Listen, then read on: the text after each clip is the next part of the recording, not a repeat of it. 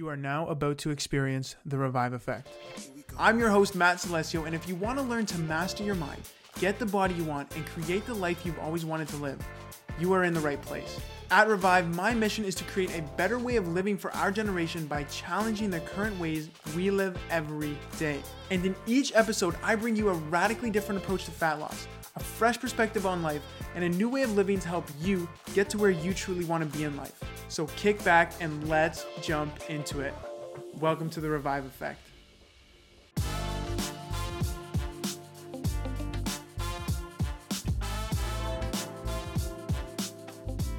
You live in a generation that believes calories are the holy grail to getting healthy, right? Calories in, calories out, track your points, your macros, put your meals into an app.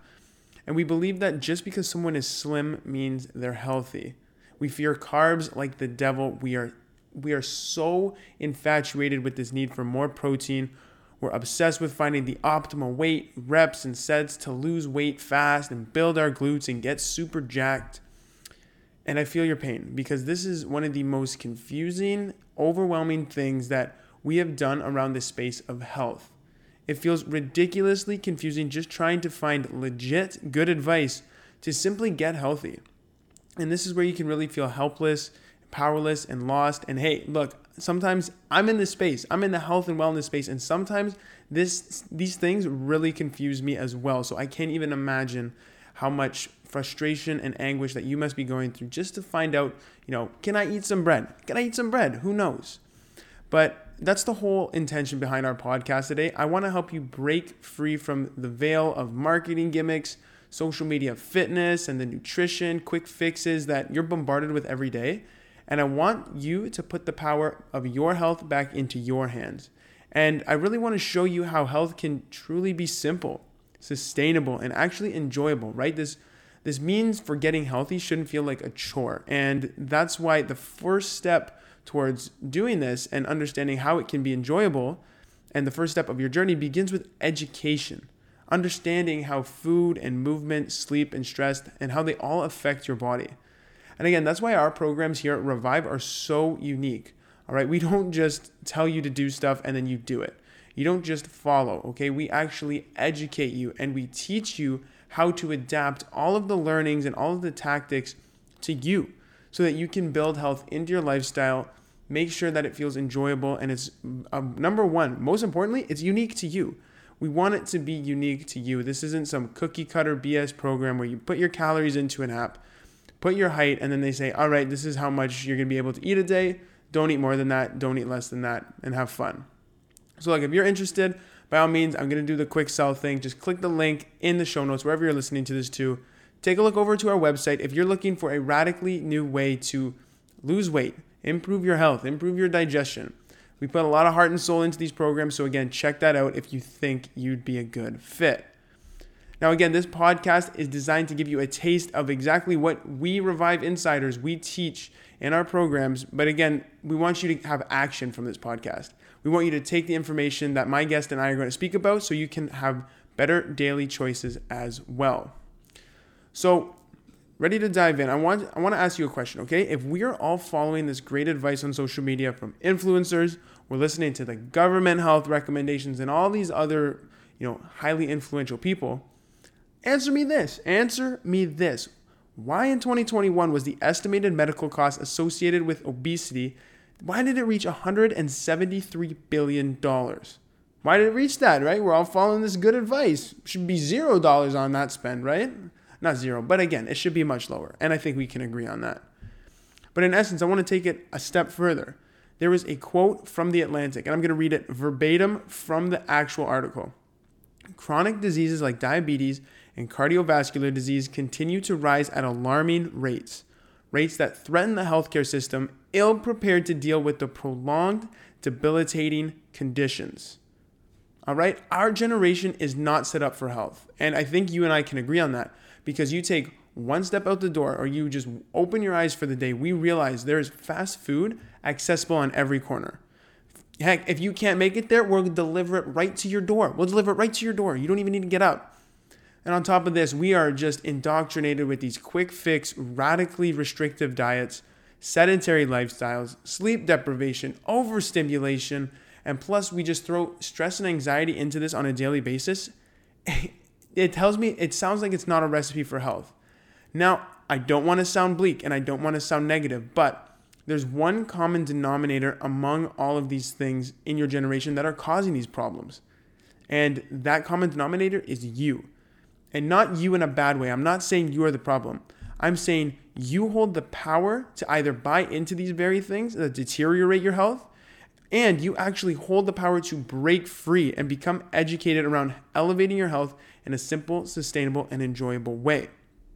And again, this all starts with educating yourself and how health can truly be this sustainable, understandable, enjoyable approach. And that's why today, to dive into this topic, I'm so excited to have a longtime friend of mine, Jasmine Musa, on the show today. She is actually one of the highest achievers and go-getters I've ever met in my life. And she's such an inspiration to me personally whenever we connect. And she always gives the best advice on anything, especially health and lifestyle. She's very smart on this topic. And on top of all this, she is a certified fitness instructor. She's a community builder and a sustainability consultant at the world-renowned company IBM. So as a fitness instructor, Jasmine's mission is to continue growing a health and wellness community that extends far beyond physical activity. It incorporates aspects of personal development, spirituality, and mindset. And personally, I've attended so many of her park workouts, her studio workouts, and they are fantastic. They blow me out of the water every time. And again, I'm going to leave a link in the show notes where you can check her out and maybe attend one yourself. I seriously encourage you to check those out. As a sustainability consultant, her mission is to help businesses transform sustainability ambition into action by leveraging the right people, the processes, and technology. And on top of all this, I know Jasmine is a very accomplished girl, and it shows in her resume. By all means, she is an IBBA grad from the prestigious Schulich School of Business. She has developed a fitness community with 40 plus members in as little as 12 weeks. She completed over 14 certifications in wellness, business, and tech since 2020. She's volunteered twice internationally, once in Cambodia, once in Peru. She served as a team leader in the Canadian program, which helped 10,000 small business owners and artists build Shopify stores during the pandemic to help them get online, get their businesses off the ground, and again, make more impact in the community. And with a nice cherry on top, she is the recipient of the Jane M. Klausman Women in Business Scholarship and the Tana H. Schulich Scholarship and Governor General's Academic Medal. Whew, what a mouthful. Let me tell you, she's fantastic, and I'm so grateful to have her on the show to pick her brain, hear her insights, and again, share this moment with you, our beautiful, beautiful listeners. And it's really great because Jasmine actually got me into nutrition and health, so it's really cool to see her get on my show to talk about literal health. So what you can expect today in this episode for you personally is we're going to look at Jasmine's near-death experience and how to start your health journey right from the beginning. Then we're going to dive into how to stop overcomplicating health. We're going to break free from the quick fix culture that we're in every day. And we're going to look at the simple secrets towards lasting health. And then finally, to wrap up, we're going to look at the simple steps to build into your life to start elevating your weight loss, your body, and as always, your health. Again, we got so much great conversation coming up, so let's dive right in.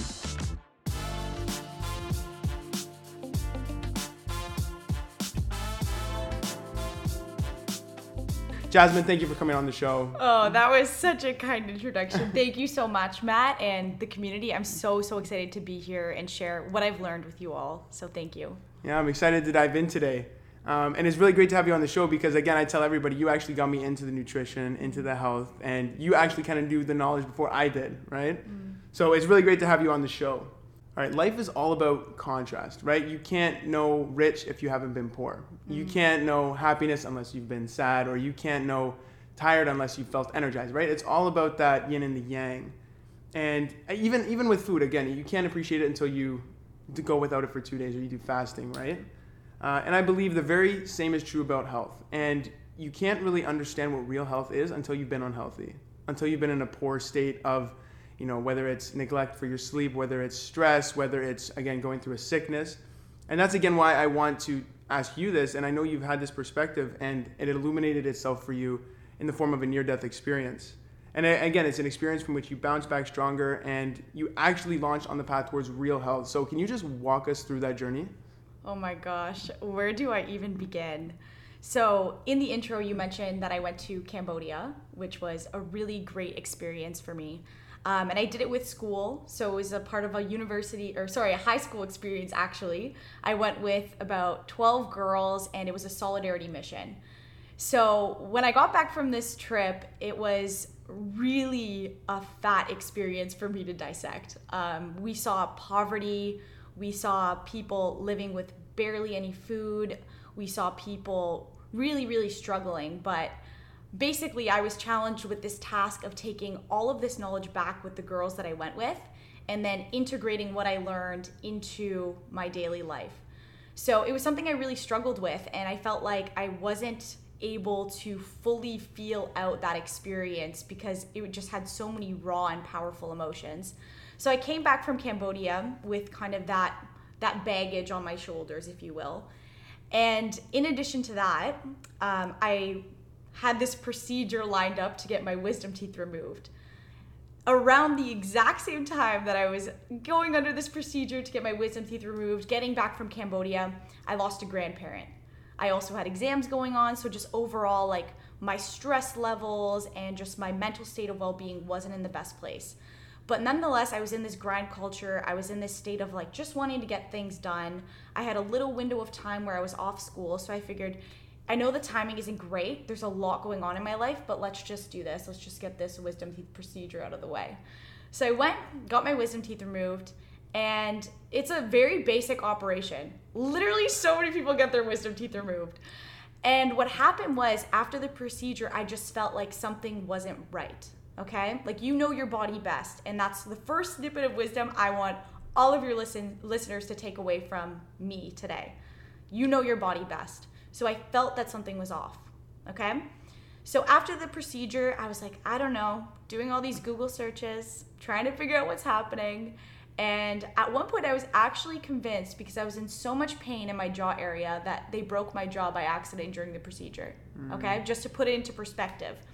I was on a lot of painkillers, which helped me kind of push off the fact that, you know, there was something wrong, kind of like didn't have to deal with it immediately.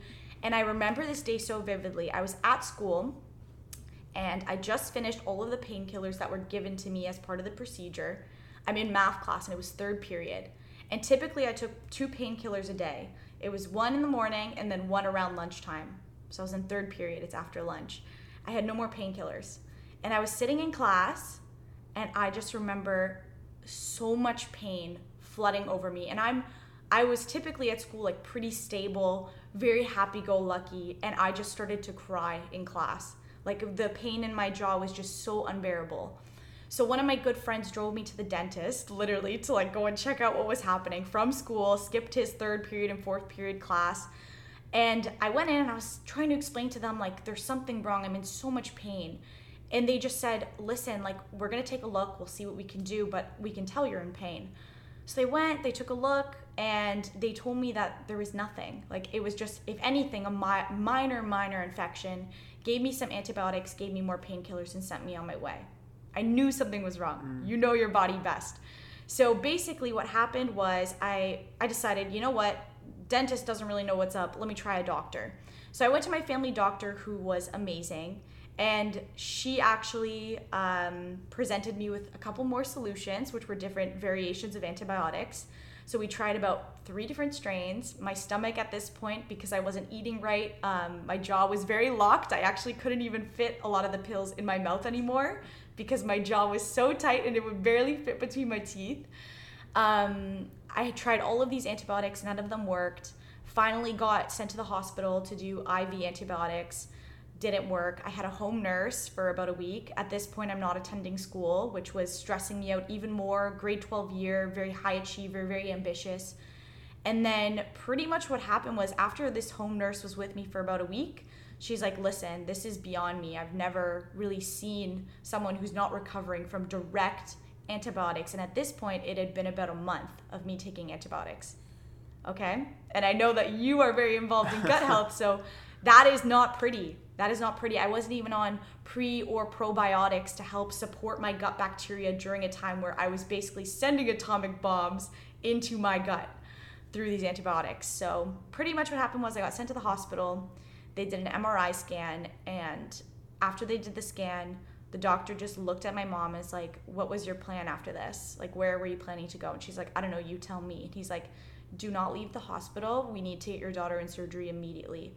So it turns out I had several, not one, not two, I think it was like 5 or 6 abscesses throughout my entire body, and it was all beneath the gum surface. So the dentist wasn't wrong. You couldn't visibly see anything wrong other than the fact that I had severe inflammation, but besides that, you couldn't see the infection. It was all beneath my skin surface. So pretty much they debated flying me to Etobicoke Hospital because they didn't have any room for me in the operating room. And they ended up having an operating room clear up. I was in Brampton at Brampton Civic. They did an emergency procedure on me, and I don't know how long it lasted, but I was supposed to have this ginormous gash in my neck from them taking out all of the infection. I don't know how they do that, but people who are in science, if you know, you know. So my surgeon was just a miracle worker. She actually figured out an innovative solution where she put like this pump inside of me, and it just continuously, after she put it in, it just continuously pumped infection out of my body for like 2 weeks after.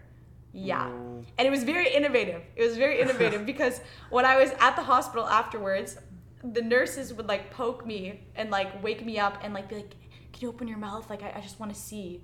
And like all these nurses, I was basically like this like really cool thing on display at the hospital where everyone wanted to see what was going on in my jaw and in my mouth. So yeah, that's basically my story about getting sick and also getting better. And then from there, it was very uphill, like my recovery journey. But that didn't come without its pitfalls and without its struggles, which I can touch more upon later. You know what? Let's touch upon it now. Yeah, I want to hear about. Well, this is right when you said, okay, I got to start actually taking health in my own hands. Let me recoup a little bit, right? Yes, exactly. So was it an easy going right from the start, or was there a lot of hurdles right from the beginning? Oh my gosh. It was tough from the beginning, but I would say like the real impact didn't hit me until I was actually like returning to my normal life. So obviously when you're in the hospital, you don't feel good, you know, like that's just the reality of it.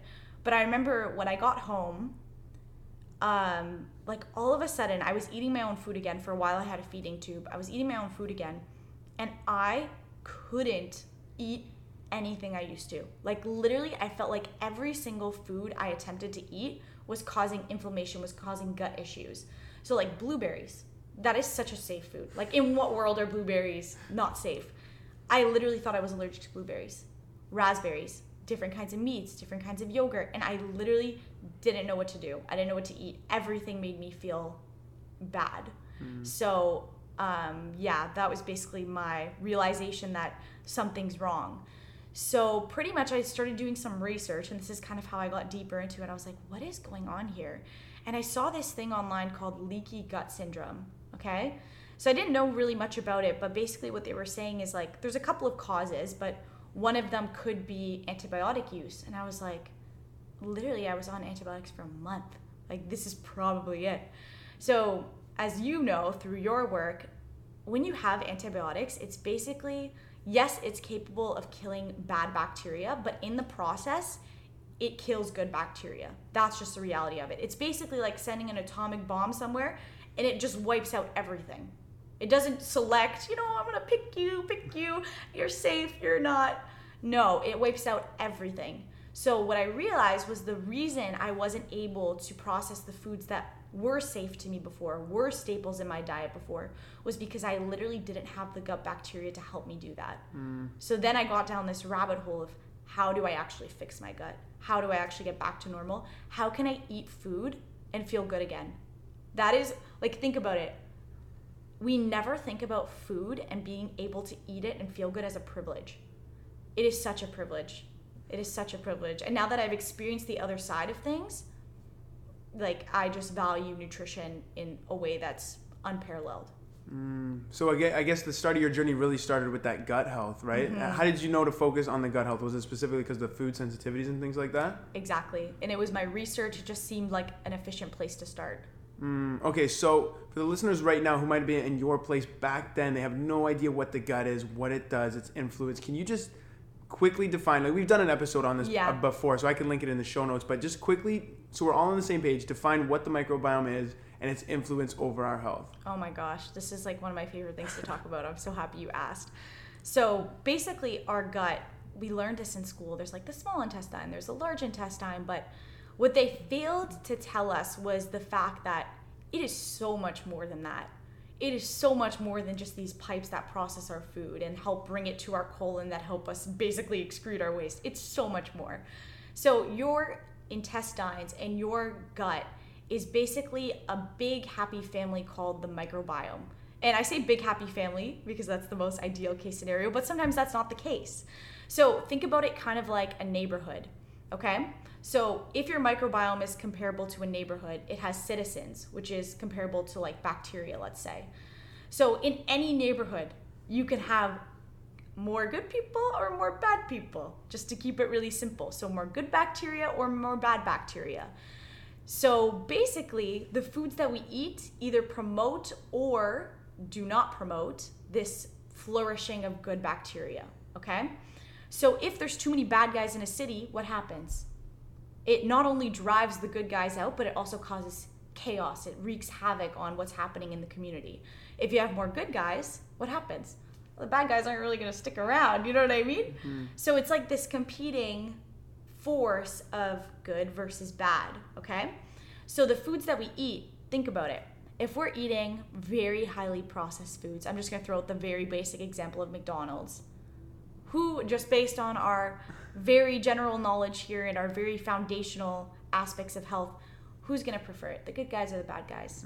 The bad guys.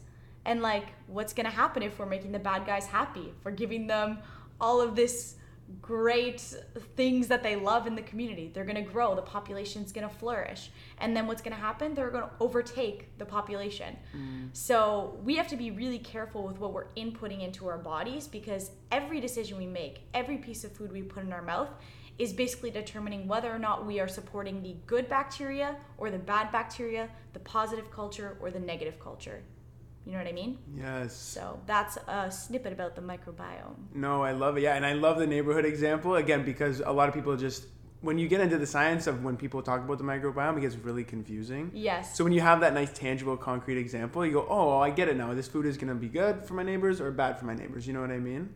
Yes. So, okay, let's talk about this overgrowth of bad bacteria and good bacteria, because again, like you said, you're on that antibiotic use. That's a practice that, again, kills both teams, but again, also supports kind of a negative microbiome. So what are some side effects that somebody might be experiencing right now? They're saying, oh, maybe I do have an overgrowth of bad bacteria, or maybe it's just in a state of dysbiosis. Oh my gosh. You know, if you know. So I would say, actually, you know what? I said you know if you know, but that's actually not true. I would say the most obvious things that I personally experienced, kind of embarrassing, but I'm willing to be vulnerable with your listeners out here.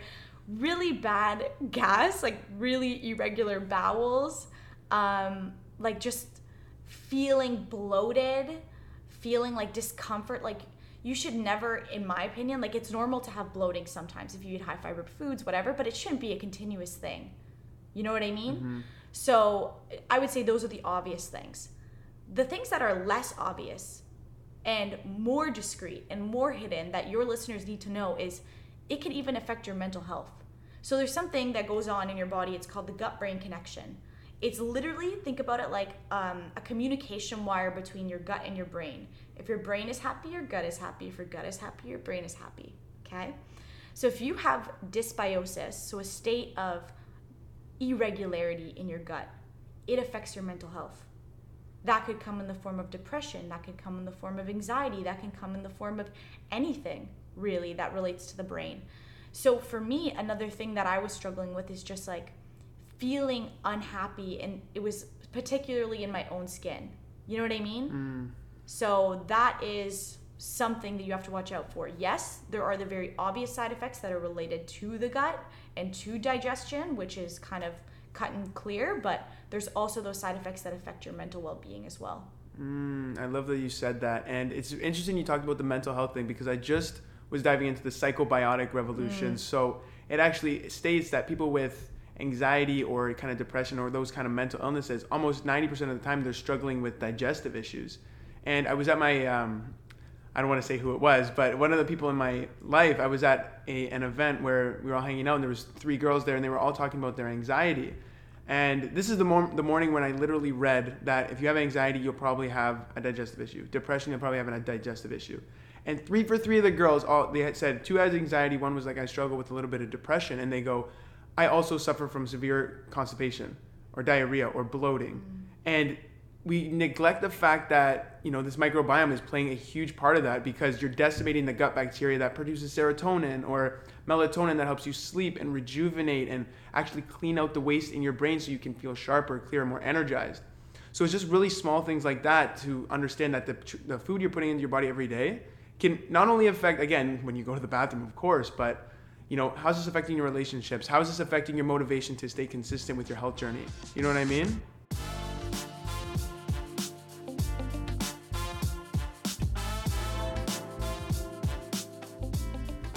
I want you to imagine yourself 12 weeks from right now.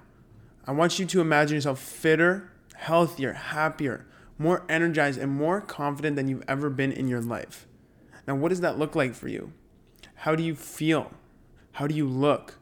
What are the things that you're doing day to day? And when I want you to picture this, I want you to understand that what you're imagining, is capable and is in grasp of your very hands. And again, you hold the power to do exactly that. Now, I want to show you how we can do this, and I want to read a testimonial from our client, Carm, who I want to highlight in the spotlight because she had such amazing results in our Revive Nutrition Kickstarter weight loss program. So listen to this. In her first 10 days with using our program, Carm lost 5 pounds, 2 inches off her waist, and 2 inches off her hips. And again, this is in 10 days. We didn't count calories. We didn't count macros. We didn't restrict a bunch of foods. She ate carbs. And we actually built health around her lifestyle using the 5 program keys that we use to accelerate your weight loss, improve your digestion, and improve your health. Now, again, I can say all I want, but I want to read what Carm said personally so I can further relay this message to you. Okay, this is Carm's words. I've tried so many other diet plans in the past and had no success. I work in an office, I sit a lot, and it's so busy I never have the time to work out. But after just 10 days of eating differently than before and following the eating plan, the pounds started disappearing. I lost 5 pounds in just 10 days, plus I was down 2 inches on my waist and hips. And the best part, I didn't even exercise 1 time. I also noticed I felt less sluggish and had more energy throughout the day. 10 out of 10, I'd recommend this program to my closest friends and family. Carm, thank you so much. I'm so glad you found such amazing results using our program.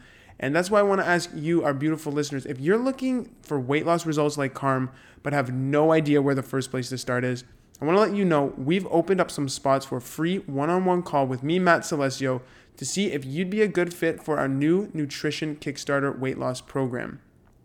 Like Carm, you're going to learn how you can lose weight without counting calories, without restrictive dieting, or the endless confusion. When you unlock the info that other Revive insiders within the Nutrition Kickstarter learn, you uncover the next generation of weight loss that is simple, enjoyable, and lifelong. Now, if this sounds like something you're interested in, I want to speak with you. Now, we only take a limited number of people per month, and we do not accept everyone. Right? If you're not a good fit, I'm going to tell you right at the door, look, this is not going to work for you. I don't want your money. I'm here to make an impact. So that's why on our 15-minute call for free, we'll discover if you are a good fit to work with me and if I'm a good fit to work with you. And as a thank you, I'll give you our exclusive access to our Nutrition Myths Debunked mini ebook absolutely free, just again, as that thank you. So if this sounds like something you're interested in, or even if you want to learn how to work out, we do the exact same thing, but with our movement program. Click the link below. You're going to get taken over to our website and the program pages to see our holistic health programs that you can dive into starting today. Now again, click that link, book your call, and I can't wait to speak with you.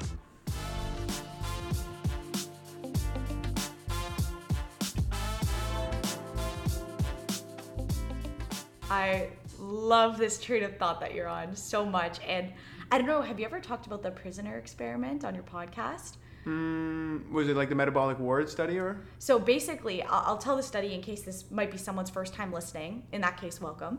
But basically, I don't remember the exact stats, but what they did was they went to this group of prisoners, and what they did was they separated them into two groups. The first group was given just the standard nutrition in prison, whatever. The second group was given enhanced nutrition. So I don't know exactly what that entails, but basically I'm assuming better quality food, maybe some vitamins, maybe some supplements, but they were getting more of what their body needed. And they wanted to see, hey, can better nutrition affect how aggressive or how violent these individuals are? And what they found was that the group that had the optimized nutrition actually had lower instances of violence in the prison. So that is a direct example of how optimized nutrition can actually impact how we behave and how our brain is operating. So definitely something there with the relationship between mental health and the gut. Yes, I love that you said that, because again, focusing on the microbiome at the start of your health journey, again, I think that's one of the best places you can start. And we usually start with the mindset, positive thinking, all this kind of toxic positivity, but you can't really do that if your gut and your brain, the connection is screwed up with inflammation and all that anxiety and depression. You can't stay positive like that. Like you and I both know, if you have an anxious day, there's no way you're going to be happy. There's no way you're going to be calm or positive. So obviously that's going to kind of trickle into the behavioral aspects, again, throwing you off your journey, wondering why you can't stay consistent. And again, it might not be you making the decisions, it might be the microbes down there calling the shots, because again, it's very influential, right? So now we've touched on how the microbiome really does affect everything in your life. So if somebody's going to start focusing on this right now, saying, I want to get my gut healthy, I'm dealing with these digestive issues like you're saying, and all this other kind of bad things, what's the first place somebody should look, or even 3 things they should do to start improving their gut health? Oh, I love this question. Okay, so the first thing I would recommend is look into fermented foods. Fermented foods is a great place to start because it promotes healthy gut bacteria and helps those colonies flourish and regrow. So kimchi, for example, is a fermented food. It's been used for centuries upon centuries by different groups of people. So I would definitely recommend looking into fermented foods. Another thing too is prebiotics and probiotic foods. So a lot of people know about probiotics. It's pro, meaning in favor of, biotic, life, so in favor of life. And these are basically foods like yogurt, you know what I mean, that have a lot of great colonies of bacteria. But then there's also prebiotics, which is something that I feel like is less talked about. And I remember when I first learned about prebiotics, I was so confused. I was like, what is this? Did they spell it wrong? Pro, did they spell it wrong? But no, basically what it is prebiotics are intended to be consumed before probiotics. And this is because they actually prime your body to be able to use and take the benefits of probiotics into effect in your body. So, for example, I can't really remember a great list off the top of my head, but I know a lot of berries are classified as prebiotics. So by coupling these two foods, you're setting yourself up for success.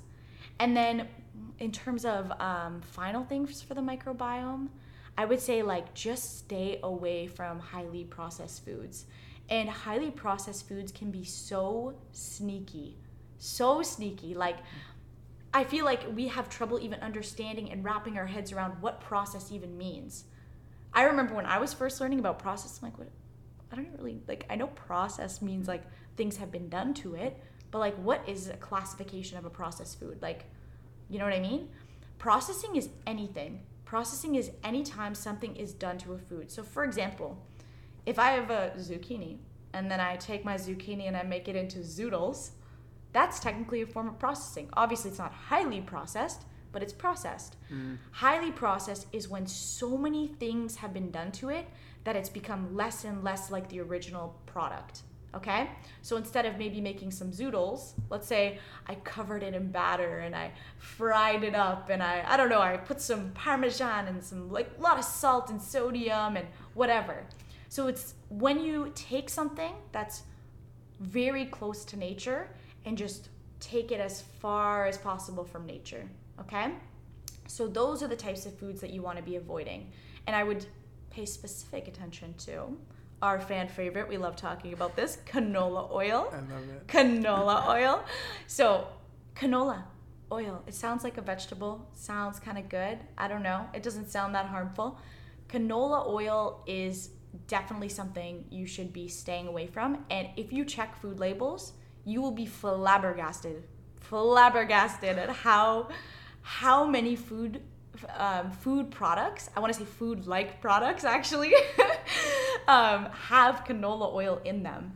And the reason that this is bad for the body is because it's very high in omega-6s, and we're supposed to have a pretty even omega-6 to omega-3 ratio in our body. But without overcomplicating it, it just takes our body from a state of balance or homeostasis out of that state, okay? So stay away from the canola oils. They are just not good for the body, and they're a form of oils that are very common in processed foods, highly processed foods. And they're also labeled in the grocery store as heart healthy or health promoting. So that's where consumers get this confusion. Oh, I'm eating healthy. How many friends do we know eating healthy? We go, who's to say we're right or whatever, but there's things that you need to pay attention to. And the seed oils is certainly one of them. So it's not just canola, it's soybean, it's corn, it's anything that's not really olive, avocado, you should probably stay away from, right? I definitely would agree with this. I would definitely agree with this. Okay, so we've touched on some good practices to get that gut healthy. So that's kind of the first step people need to lay down. Now, it's one thing to kind of follow a plan, follow a program, and just kind of do it step by step. But what this kind of helps us forget is that, what is our body actually asking for? We're on plan, but maybe your body is nutrient deprived. Maybe you need more carbohydrates than just 2 grams a day. Maybe you actually need a little more fiber, but because it's carbs, you're not eating the nutrients your body needs. Or even sleep or stress or all these other great holistic things. We're so tunnel visioned into this plan or program or this blog post that gives us the step by step. So that's really why I really want to touch on tuning into your body. And I think this is a great next step for somebody, okay, we put the practices into play. Now, what is our body telling us? What's the information it's relaying? So can you just touch on what tuning into your body means? Oh my gosh, I was so happy you asked this. So tuning into your body is the practice, and I want to say practice because it's not something easy. It's something that takes work and conscious effort. It's the practice of listening to what your body needs, listening to what your body is saying, and reacting in a way that's beneficial for your entire body. So I'll give you a couple of examples here. The first example I'll tell you, and this relates to fitness as well. It's not just eating, okay? I told you this story once. I was driving and I was gonna go to the gym, and I was on the way, was about to turn right, which is the way to my gym, and I just had this thought occur to me. I'm like, I really don't feel like going to the gym today. I feel like I want to be outside. I feel like I want to be in nature. I feel like I want sunlight on my face. Like, that's just how I feel today. And instead of making a right, I made a left, and I just went to a random conservation area by myself and just went for a hike. Simple as that. And the joy that I extracted from doing that carried with me for the rest of my day. So that's an example of a time that I listened to my body. It's doing the things that your body is craving, doing the things that your body is saying you need to do. And that applies to not only nutrition, but like I said, exercise. Now I'll give you an example on the food side of the spectrum. I'll give you two actually. So do you ever have like a craving for a specific food and you like don't know why? It's not a coincidence. So if you're craving an orange, for example, there's probably something in that orange that your body needs, and your body's talking to you like, hey Jazz, you should go and grab an orange because my body needs certain micronutrients in that orange. Or maybe it'll come in the effect of something more subtle. Maybe you're craving an orange creamsicle. But that might just be your body's way of saying, I want the orange, but the creamsicle's the flavor that reminds me of the orange. So I'm craving this, but I really need this. So pay attention to what your body is craving. I find for me, when I'm like close to my period, I really crave high iron foods. Like I'll crave, and this sounds weird for a lot of people who might not like these foods in particular. I crave kale, I crave spinach, I crave all of these really high iron foods. So that's my body telling me when you're on your period, you naturally shed more iron with the process of menstruation. So it's my body telling me, hey, we need more of this in your body. And then the last example I'll give you, and this is something we actually talked about the other day, your body too will crave things that match, and this is like Ayurveda. Ayurveda is basically like an Indian practice of using medicine for healing, but basically what the practice says is that sometimes our bodies get in the habit of craving foods that match our dosha. And this sounds very woo-woo, but bear with me for a second. Your dosha is basically like your energy, okay?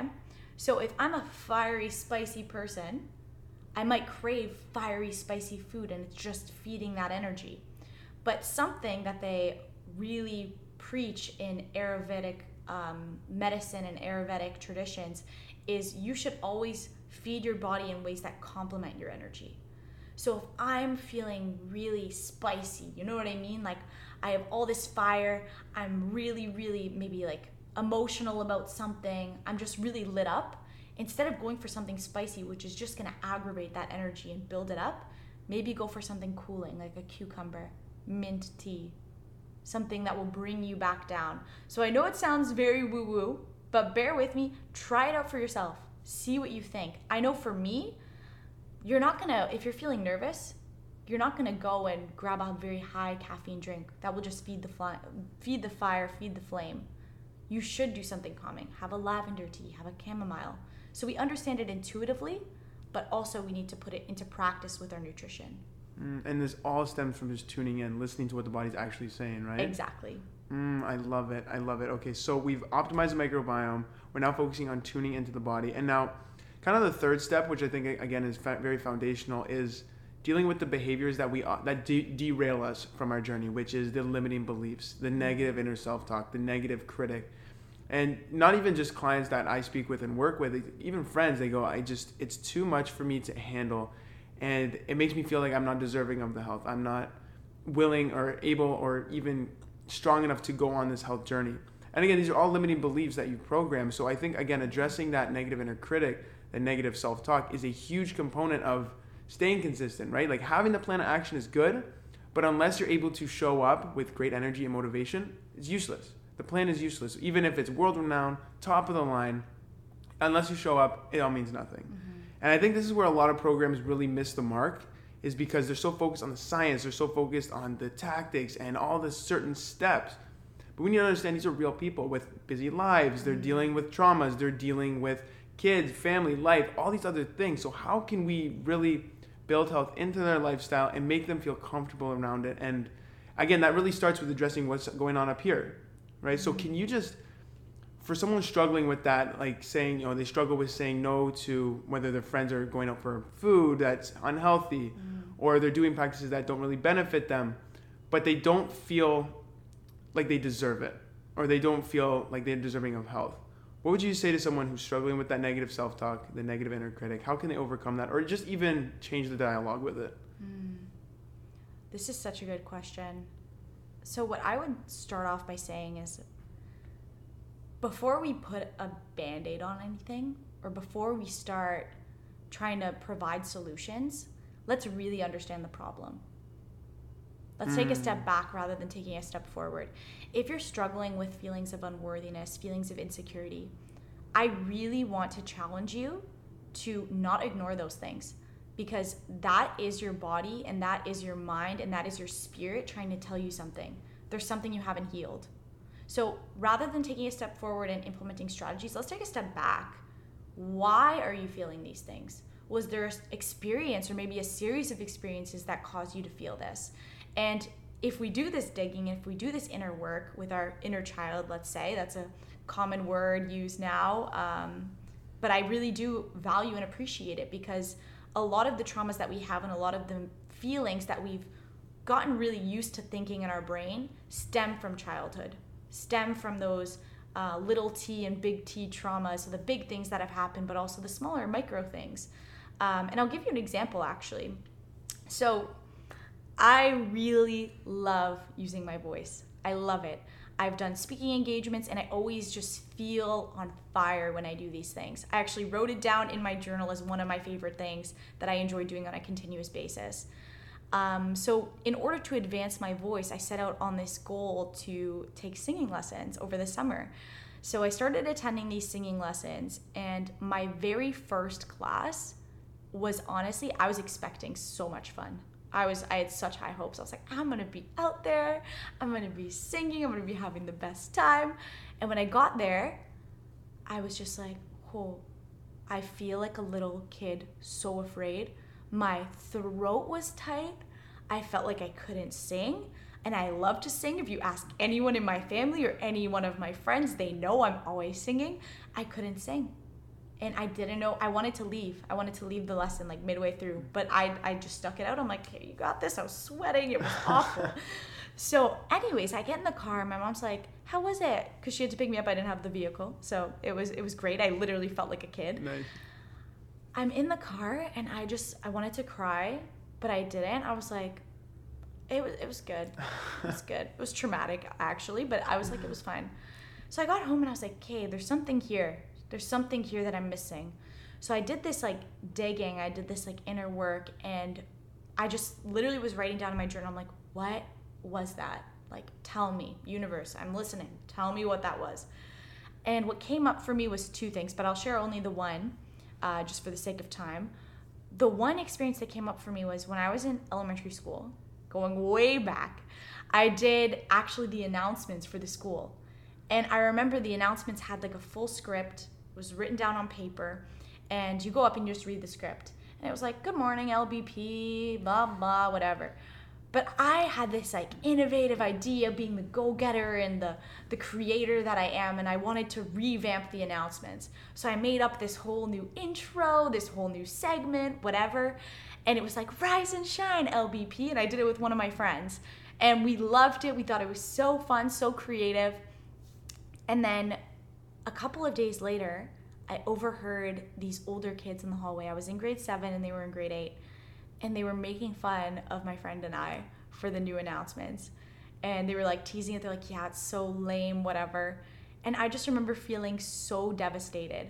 I was so excited by this like innovative thing that I did using my voice, and I just felt so small. And I didn't realize, but I still carried so much of that pain and that hurt from that experience with me. And I remember later that year when I got the opportunity to participate in a public speaking engagement at school. It was like speech competition, whatever. I literally told my teacher no when he tried to advance me to the second level, which was the gym. And it was because I was so afraid of using my voice and getting judged. So this is an example of the inner work that needs to be done. If you are feeling feelings that are of unworthiness, that are of insecurity, do the digging, figure out where they came from, because the only way you can move forward and advance and progress is by doing that. Otherwise, you're just going to keep having that trauma come up again and again. So whatever that means to you, if you have access to therapy, I would recommend it. I think it's a great practice. If you have access to a trusted confidant that you can just sit down and have great conversations with and get real vulnerable, do that. But either way, even journaling, figure out how you can best do the inner work, because that's what's going to change your life. And you know what? I love that you said, for singing lessons especially, like all the way back when you were a kid, that now you're a grown woman, Yep. You're in these singing lessons, and your body and your mind are telling you quit, Yep. leave. You wanted to leave. Mm-hmm. And I feel like a lot of us really struggle with that for a lot of things. But again, it's good that you found the root problem of that, because that's where you can start untangling it and releasing it. And I think that's a big component of kind of changing that inner dialogue and that narrative that you say, because so often we get the negative thought and we go, push it to the side. Let me keep going. Ooh, you're wrong, blah, blah, blah. You're an idiot. Push it to the side. Don't worry about it. So if you understand where those negative thoughts are coming from, when they do arise, you can catch them in the act and say, okay, I know where this is coming from. I'm coming from an adult perspective now. I'm not a kid. I understand why you're feeling this way. And a big practice that I do myself, or even I recommend in our program, like we have a workout program where we talk about the self-love of the journey and overcoming these behaviors. The exercise I use and tell people is to talk to yourself like you are that kid at that time. And what did they need to hear, and say that to them. Yes. And me personally, I do it in my life. I go, man, hey, like, it's okay. Don't worry about it. Like, you're safe. I got you. Like, you are my guy. I'm with you here. You don't need anybody else. I got you along the journey. And it makes you feel so much more comfortable. And again, the thought arises and you release it and then you change it. And again, slowly over time, you're going to get better. It's not going to trigger you as much. And slowly those fears and those negative beliefs, they'll slowly creep away. Now, again, they won't always leave completely. Again, am I perfect? No, you probably know sometimes some things trigger you too. But again, they become more minimized. You become more aware of how to deal with it. And again, it helps you stay consistent, motivated. And again, take on things that you actually want to do. You want to get in the gym? Okay, you're a little insecure. Work on that insecurity. Become more confident. Get in the gym. Get in the weights. Just exercise. And again, you'll slowly notice that everything in your life starts to change for the better. And it really is amazing.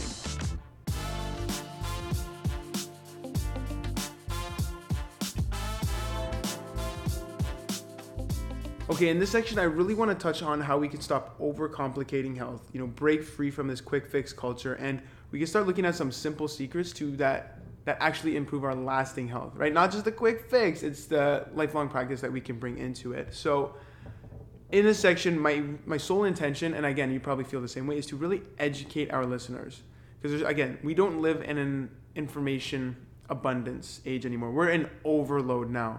There's too much confusion, there's too much contradiction, and even sometimes me personally, like somebody who works in this profession, I go, I'm a little confused as like you're scrolling down one day, vegan's good, and then you scroll to the next reel, carnivore is good, and you go, how are you supposed to make a decision? So I really wanted to give information here based on health, not based on profits or marketing, which is so often what we're bombarded with every day, right? What makes the sale? What makes the click? What makes the money?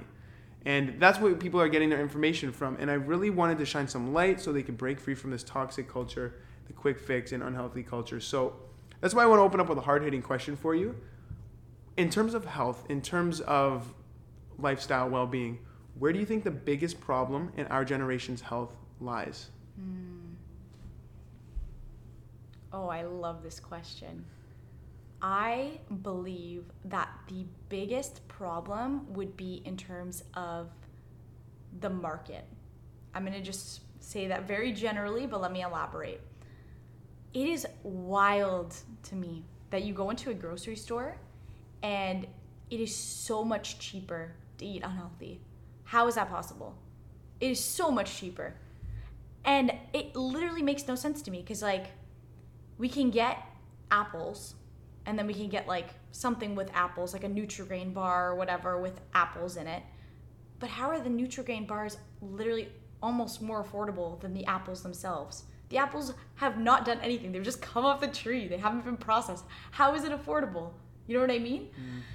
So I think one of the biggest problems is people are on budgets. That's the reality of the situation. But where we put our dollars each time is a vote. So if we're voting continuously for foods that are not optimal to health, then those foods are going to be the cheapest ones on the market. They're going to be the most accessible. So we need to start voting for and increasing the demand for all of these foods that are health promoting so that we can get a bigger supply of them, more government aid towards them, and so on and so forth. So that's one of the biggest problems that I see. The second is I've looked in quite a bit to what goes on in the States. And this is, shout out to Sean Stevenson. He's one of my favorite podcasters besides Matt in this space. Oh, thank you. And he talks a lot about how impoverished communities that receive government aid in the States, for example, the kinds of foods that they're getting. And it's crazy to me to think that the government, who's supposed to be the people that have our backs, are providing these communities and these people who don't have the financial means to get food with suboptimal foods. They get the white breads, for example, that are highly processed, like Wonder Bread. They get the Kraft singles. They get the apple juices, the orange juices, which are really, really full of a lot of sugars. And obviously, these things are just contributing to the issue of disease and health issues in the economy. So what I think is a big issue is just the availability of food, and also just the fact that unhealthy foods are so in arm's reach, and a lot of people almost don't understand the consequences of consuming them because a lot of the side effects, a lot of the negative impacts are kind of brushed off and normalized. You know what I mean? So for example, we have McDonald's everywhere. We have Wendy's everywhere. Let's say you work night shifts and you get home and you're hungry and you don't have time to cook, what are the only things that are open when you go on Uber Eats? What? Fast foods, yeah. Exactly. Yeah. So there's so many people that are, even I had this Uber driver recently, and he was like, yeah, after this drive, I'm just going to stop at Wendy's. And I was like, oh, okay, like, interesting. Tell me about that. Like, do you eat Wendy's normally? And he's like, honestly, it's like just the quickest thing I can grab on the road. Like, I'm an Uber driver and I drive all day. So it's quick, it's cheap, whatever. And I was just thinking to myself, like, wow, like, not only is this poor guy, like, literally glued to his seat to make a living, but in addition to that, the only food in arm's reach for him that's convenient and, like, accessible and cheap is food that's not promoting his health. You know? It's unfair. It's very unfair. And again, he probably doesn't even know that, yeah, it's unhealthy. But again, like you said, they don't know the extent. The extent to the unhealthy. Oh, it really is. And you know what? One thing that I really took away from that was the fact that you said where we put our money is a vote. Yes. I think that is such a great awareness that you can have, because I used to work at a food company. And again, there was a little bit of disconnect when I worked there because we were focusing on marketing a lot of processed foods. So my day job, I'd be working on, selling crackers and cookies and all this other kind of junk food. And I would come home and you say, hey, work on whole foods, get away from the processed foods. But one thing that was really eye-opening was the fact that you said that vote, like whatever is a vote for whatever the demand is. I remember when matcha became like a big thing, like everybody's, I get some matcha. And matcha is very healthy, super antioxidant. It's got all these vitamins and minerals, providing, again, you're drinking matcha. But the problem, again, with the market, like you said, everybody in the company, again, on like the product innovation team, they go, how can we get matcha in all of our products?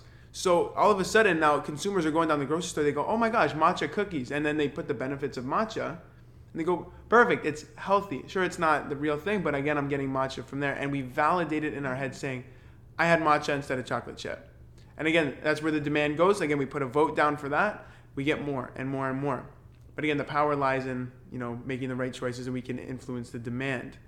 But one thing I really want to touch on, again, what I think the problem is personally, and again, you probably will agree with me, is the fact that we think that because something is low calorie, it's healthy. As long as we're under calories, everybody's good.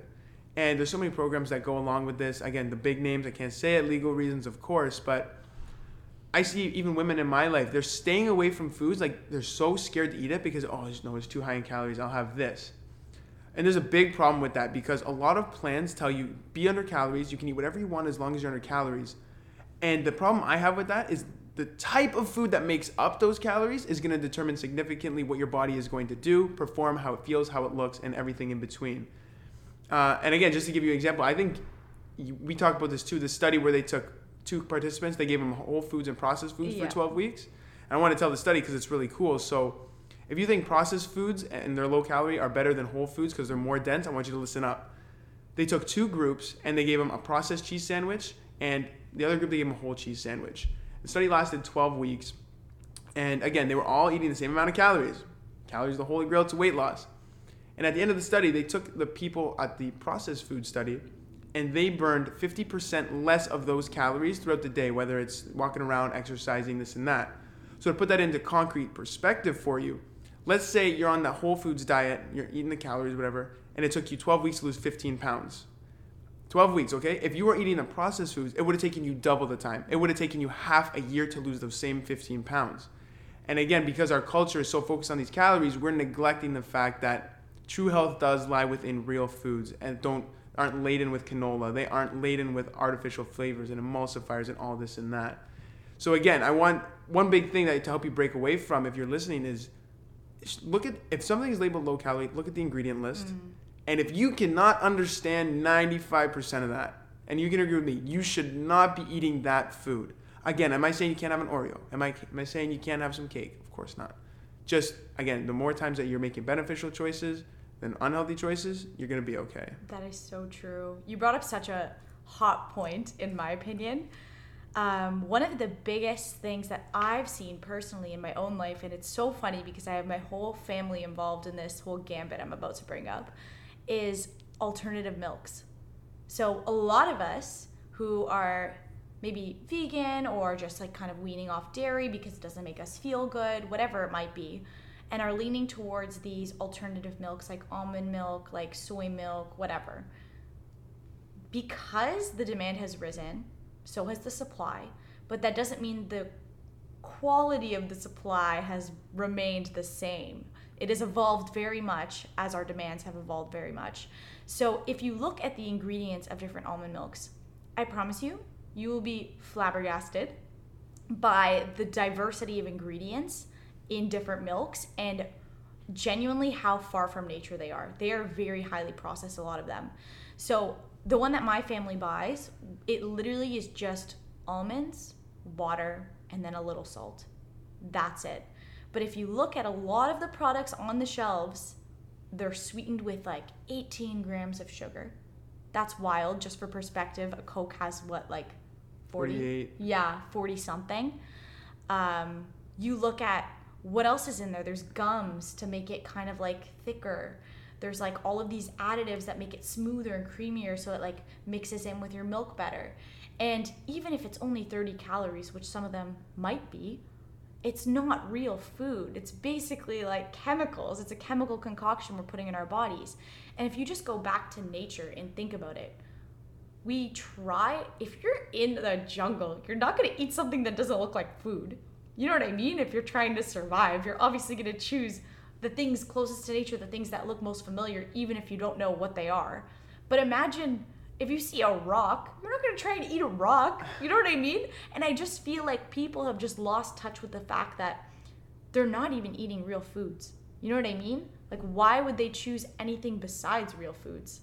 So be very careful, look at the labels, be attentive, and be a very conscious consumer, because yes, the title might seem good, the title might seem like a great option, but if you dig a little bit deeper, you could uncover some things that might be kind of pushing you back on your health journey. I love it. And again, the biggest takeaway for me right now is like these are such simple changes to just stop eating the garbage. And again, right back to the microbiome. The first step, where's the food going? Where's that food going? It's going into the gut microbiome. We're supporting the good guys or the bad guys. And with that processed food, those emulsifiers, all that garbage, supporting the bad guys. So it stems right back from that. And if you're listening and you just remove the processed foods, the garbage you know you shouldn't be eating, within a week, you will feel fantastic. And it's such a simple change. Like, you don't need to pay anybody for this information. You don't need a personal trainer. Just remove the garbage and just tell me how you feel. So, okay, now with that in mind, I want to kind of dive into this quick fix kind of culture we live in too. And I'll tell a story of somebody in my life personally. She was dealing with a little bit of digestive issues, and she goes, Matt, how can I fix that? I know you work with a lot of people with gut problems, or they want to clean up their gut health. I go, here's what you do. I gave her X, Y, Z, simple, sustainable changes. She goes, can I just take a fiber pill? Can I just take a probiotic pill? And I go, no, well, you can, but again, like, that's not the silver bullet. Like, if you're just eating probiotics and you're not doing the practices to nourish and, you know, kind of grow that beneficial bacteria, it all means nothing. You're wasting your money. So a lot of us are so tunnel visioned into this quick fix era of probiotic pills, fiber pills, protein powders, supplements, pre-workouts. And again, like you and I know, because we're in the fitness space, we're younger, all the influencers, they got a discount code for something. Everybody's taking these things. So we go, oh, if everybody's taking it, I need it. Like, that's what I need. So what would you say to someone right now who believes they need to take these pills, these powders, these pre-workouts and supplements? Oh my gosh, I have so many thoughts. I'll draw back to my own life first. I personally, and this might come as a surprise for many people, just given like how deep into health and wellness I am, I don't take any protein powders anymore, at least, and I feel great. I honestly am on 0 vitamins. The only ones I take occasionally are omegas, because I think they're really great for cognitive performance and function, and that's it. I don't take anything. I get all of my micronutrients, or at least try to, from whole foods. And I really try and tune into what my body needs and listen to what I'm craving. So for example, I've already identified that tonight I'm really craving Brussels sprouts. And I know that sounds weird, but I promise you guys, once you start getting more in tuned with your body, you will notice indicators like this. They will come up. Once you get your gut in check, your health in check, they will come up. So I would say you don't need these quick fixes because it's just common sense. Let's say you're trying to get in shape. A quick fix, I don't know. Or let's say you're trying to build muscle mass. It doesn't make any sense at all to just go to the gym and lift like a crazy person a ton of weight because you're going to injure yourself. It's not a sustainable change in your routine. You'll probably do it one day. You'll be so sore. You'll be in bed. You'll be in pain. It's not going to feel good. You're going to have this negative association with working out now where you're not even going to want to work out again. And it's just going to be a bad experience. Versus if you were to just go to the gym, set a goal to do 5 minutes of exercise. Not only will I almost guarantee you'll stay for longer than 5 minutes, you'll also, if you have a small and sustainable goal, start building up a habit. And that's more sustainable. Once you have your behaviors kind of becoming regimented through good habit building and through neuroplasticity, which is literally changing the way your brain operates. So for example, by going to the gym at the same time every day, then you're setting yourself up for long-term success. Because now instead of hitting the gym, hating your workout, killing yourself in terms of how you're feeling after, you're going in, you're doing small sustainable things such as maybe a couple of body weight squats, a couple body weight lunges, and that's something that creates a foundation that you can then build up on. So the problem with quick fix culture is you're never setting the foundation. How are you supposed to build a sturdy house if you don't have a foundation? How? You're right. Yeah, when you take the pills or whatever, it's like you're building from the roof rather than you're below. Trying to build from the roof. It's impossible. It's impossible. If you're trying to build from the roof, all the pieces are going to come crashing down. And we're not surprised if we're trying to build from the roof. Obviously, the pieces are going to come crashing down. That's gravity. That's a law of nature. Same thing with your health and your fitness. It's a law of nature, let's say, in the fitness industry, that you have to build from the foundation up. It's impossible to do anything otherwise. Oh, I love it. And again, that comes with healthy practices, whether that's in the kitchen, whether it's in the gym, sleeping, all this other great stuff. Yeah, I love it. But again, we're so tunnel visioned into this quick fix. It's so easy to buy into, right? Again, nobody wants to do the 6-month journey. Nobody wants to do the year journey. One thing I do want to touch on for, especially if you're thinking you need these supplements, you need multivitamins, you need all these fiber pills, you got to remember when you're getting the vitamins from these isolated potent chemicals, they're not going to work the same in your body as if you were to eat it from the whole food. So I'll give you a classic example. My family, they're fiends for vitamin C supplements. They love vitamin C supplements. And I go, oh my goodness, do you understand that you're not getting the fiber, the prebiotics, the natural sugars, and all the other vitamins and minerals that come along with an orange that work in harmony with the body that evolved millions of years with the human to give you the benefit of that vitamin C. But instead you're putting 1,000 whatever milligrams, I don't even know how much is in the thing. You're putting that right into your body. Your body's not designed to take vitamin C. Your body's designed to take an orange, a pepper, vegetables, all these other great things. And not only that, when you're taking these pills and these supplements, it's almost like you believe it's a replacement for the nutrients and foods that will give you all that stuff. So we're walking around here eating these low-calorie foods and these quick fixes and these pills thinking we're healthy. Meanwhile, we're so nutritionally deprived, wondering why we can't sleep, why we can't get healthy, why our digestion sucks.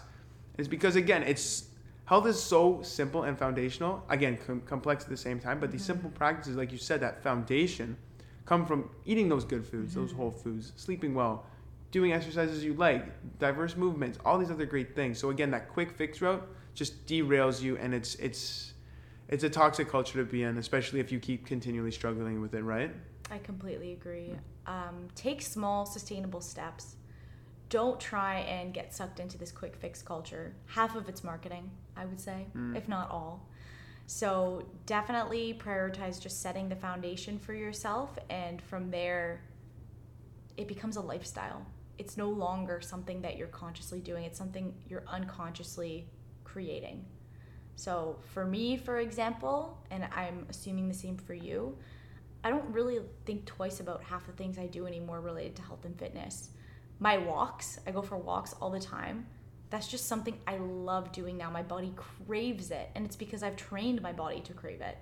Your mind, and this is the concept of neuroplasticity, you basically get to determine how your brain works what kind of habits you build, how your subconscious programming is. And basically with repetition and with conscious effort in the beginning, you can set the foundation for unconscious behaviors, okay? So if, for example, I'm trying to get into the habit of when my alarm rings in the morning, let's say if we use an alarm, I get up right away. It's gonna take effort the first few times you do that. You're not gonna wake up and be like, oh yeah, this habit, just starting it today, it's gonna be great. No, it's gonna take some time. So what you need to do is put in the initial effort to get the ball rolling with this new habit you're trying to build. And then by the time you get to about week 6, they say scientifically, I'm pretty sure, it becomes habit. And you don't have to think twice. When your alarm rings, you just kind of get out of bed. So you have to treat everything on your health and wellness journey like that. If you can take the time to build those foundational habits and then create them as part of your lifestyle, you won't even have to think twice. It's not effort, it's not energy, it's just you doing you, living your life. So definitely agree with what you're saying. Make it a lifestyle. Okay, we live in the day and age where social media influencers are kind of delegating this fitness space. Recipes, advice, plans, all this other information. But you said this a while back. We were having tea in my backyard, and I don't know if you remember saying this to me, but it really hit me, and I really wanted to talk about it because a lot of us, again, get tunnel vision into it, and we might not even be aware of it. And I'm paraphrasing here, but again, you said, the people we look up to may not be fully informed of how their lifestyle decisions affect others. So can you just touch on what this means? What did you mean by this? I love that you brought this up again because I have to remind myself this all the time. So what inspired me to say that was there was a couple of fitness influencers that I followed, and they continuously were posting like eating very, very high protein meals in the form of like burgers and fries and stuff like that. And like they would call it a cheat meal, but at the end of the day, I was like, this is something that their followers are like watching on their heels continuously. Like everything you're doing, you're setting an example, you're a role model in that space. If someone wants your body, they think that by copying you, they're gonna get the results. But it doesn't work like that. We're all so biologically different that even if 2 people were on the exact same plan or on the exact same program, whatever it might be, they might not get the exact same effects. Even our like baseline levels of weight, our baseline levels of body fat at our most optimal self could totally be different. So what I want to caution people to do is what's best for one person might not be best for another person. You have to be in tune with your body, going back to what we were talking about before, to completely understand what the benefits might be for your body in particular.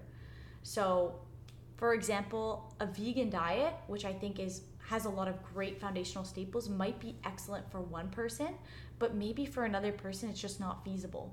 It just doesn't make them feel good. It makes them feel different than it would make someone feel on the other side of the spectrum. So it's really about, I would say, kind of playing the role of a third person observant of your own body and test things out, see what works for you. I'm like basically a guinea pig. I've tried so many diets on myself just to see what would happen. I've been a vegetarian. I tried keto for a bit just to see what would happen. I've done like a bunch of different things just to test them out. I've done higher carb, I've done lower carb, I've done higher protein, I've done lower protein.